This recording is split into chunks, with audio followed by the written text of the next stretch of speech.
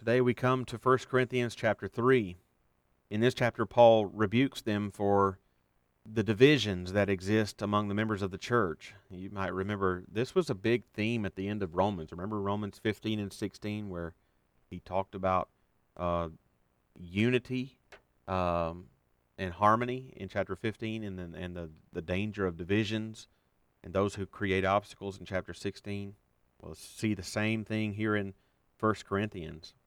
In their particular case, there were divisions and strife between those who had come to faith through the preaching of Paul and others who had come to faith through the preaching of Apollos. Apparently, some thought it actually made a difference. Paul here sets the record straight and is straightforward with them concerning their petty arguments and divisions. So let's think about a couple of things here in 1 Corinthians 3. And first, it's still all about God and His glory.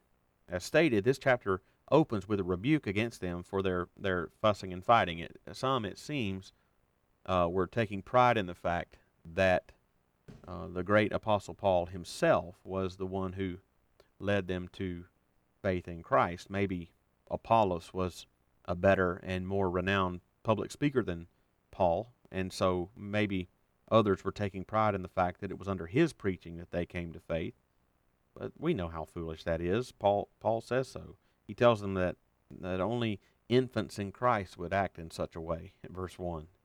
Paul says the one they should glory in is neither he nor Apollos, but God. God is the one, as he also pointed out in the previous chapter, who is to be given credit for every spiritual good that happens in the church. Whether they came to faith under Paul's preaching or the preaching of Apollos, in the end it only happened, in verse 5, as the Lord assigned to each. Paul and Apollos could only and each do the groundwork of planting and watering, that is, preaching and teaching. But the bottom line is that it is only God who gives the growth, verse 8. If many are saved through your witness, or if no one is saved through your witness, neither outcome is to be laid at the feet of the one witnessing, unless they're not witnessing at all. If some come to faith, it is to be acknowledged that God gave the growth. The second thing I want to point out here in chapter 3 is that they should have had a Southerner on the Bible Translation Committee. I promise you, they should have had someone from the Deep South on the Bible Translation Committee. Bear with me for just a minute. We Southerners have words that others don't, or that they have to borrow from us because they make so much sense. Likely the most common word original to Southerners and of value to others is the wonderful word y'all. A magnificent word of much practical value.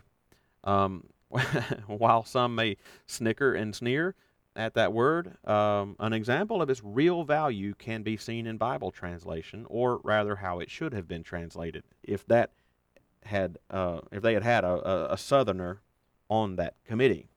As you may know, the New Testament was originally written in Greek.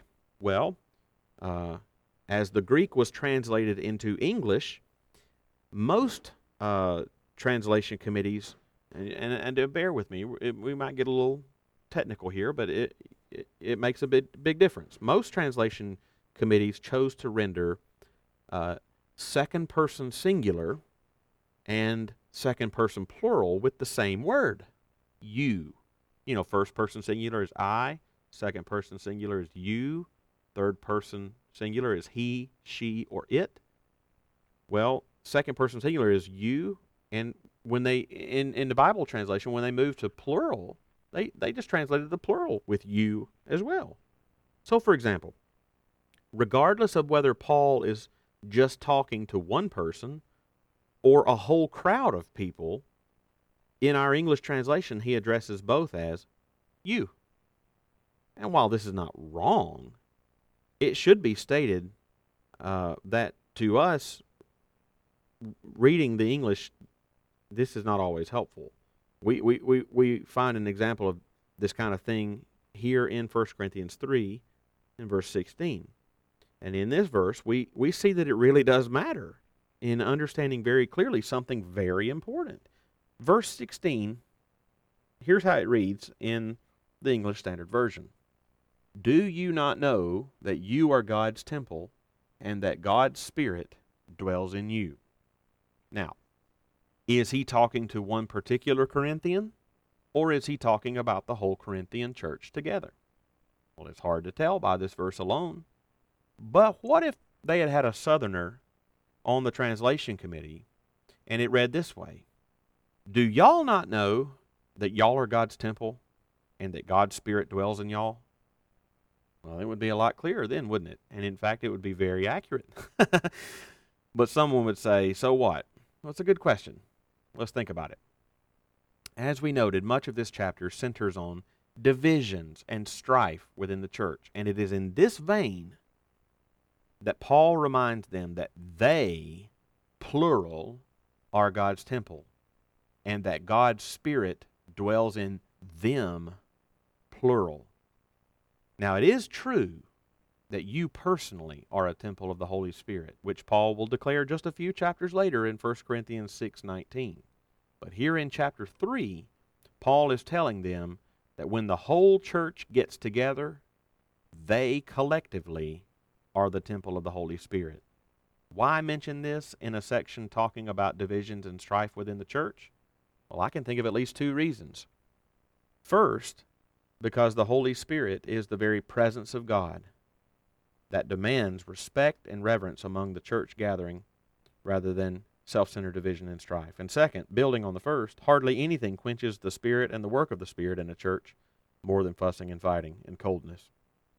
Some believe that the style of music or the dress code in a church can quench the Spirit, and while this may be true, only if the church is actually blasphemous against the Lord Jesus or very, very inappropriate, lewd or scandalous clothes are worn. It's unquestionably the case that petty fussing and fighting do not invite the Spirit's presence, but reject His presence. The Spirit works most among a church of people who share a collective joy in the Lord rather than a consistent and contagious bitterness and dislike of one another. Oh, if they had only had a Southerner on the translation committee, it would have made a whole lot more sense to a lot of people. And those are just some thoughts from 1 Corinthians chapter 3.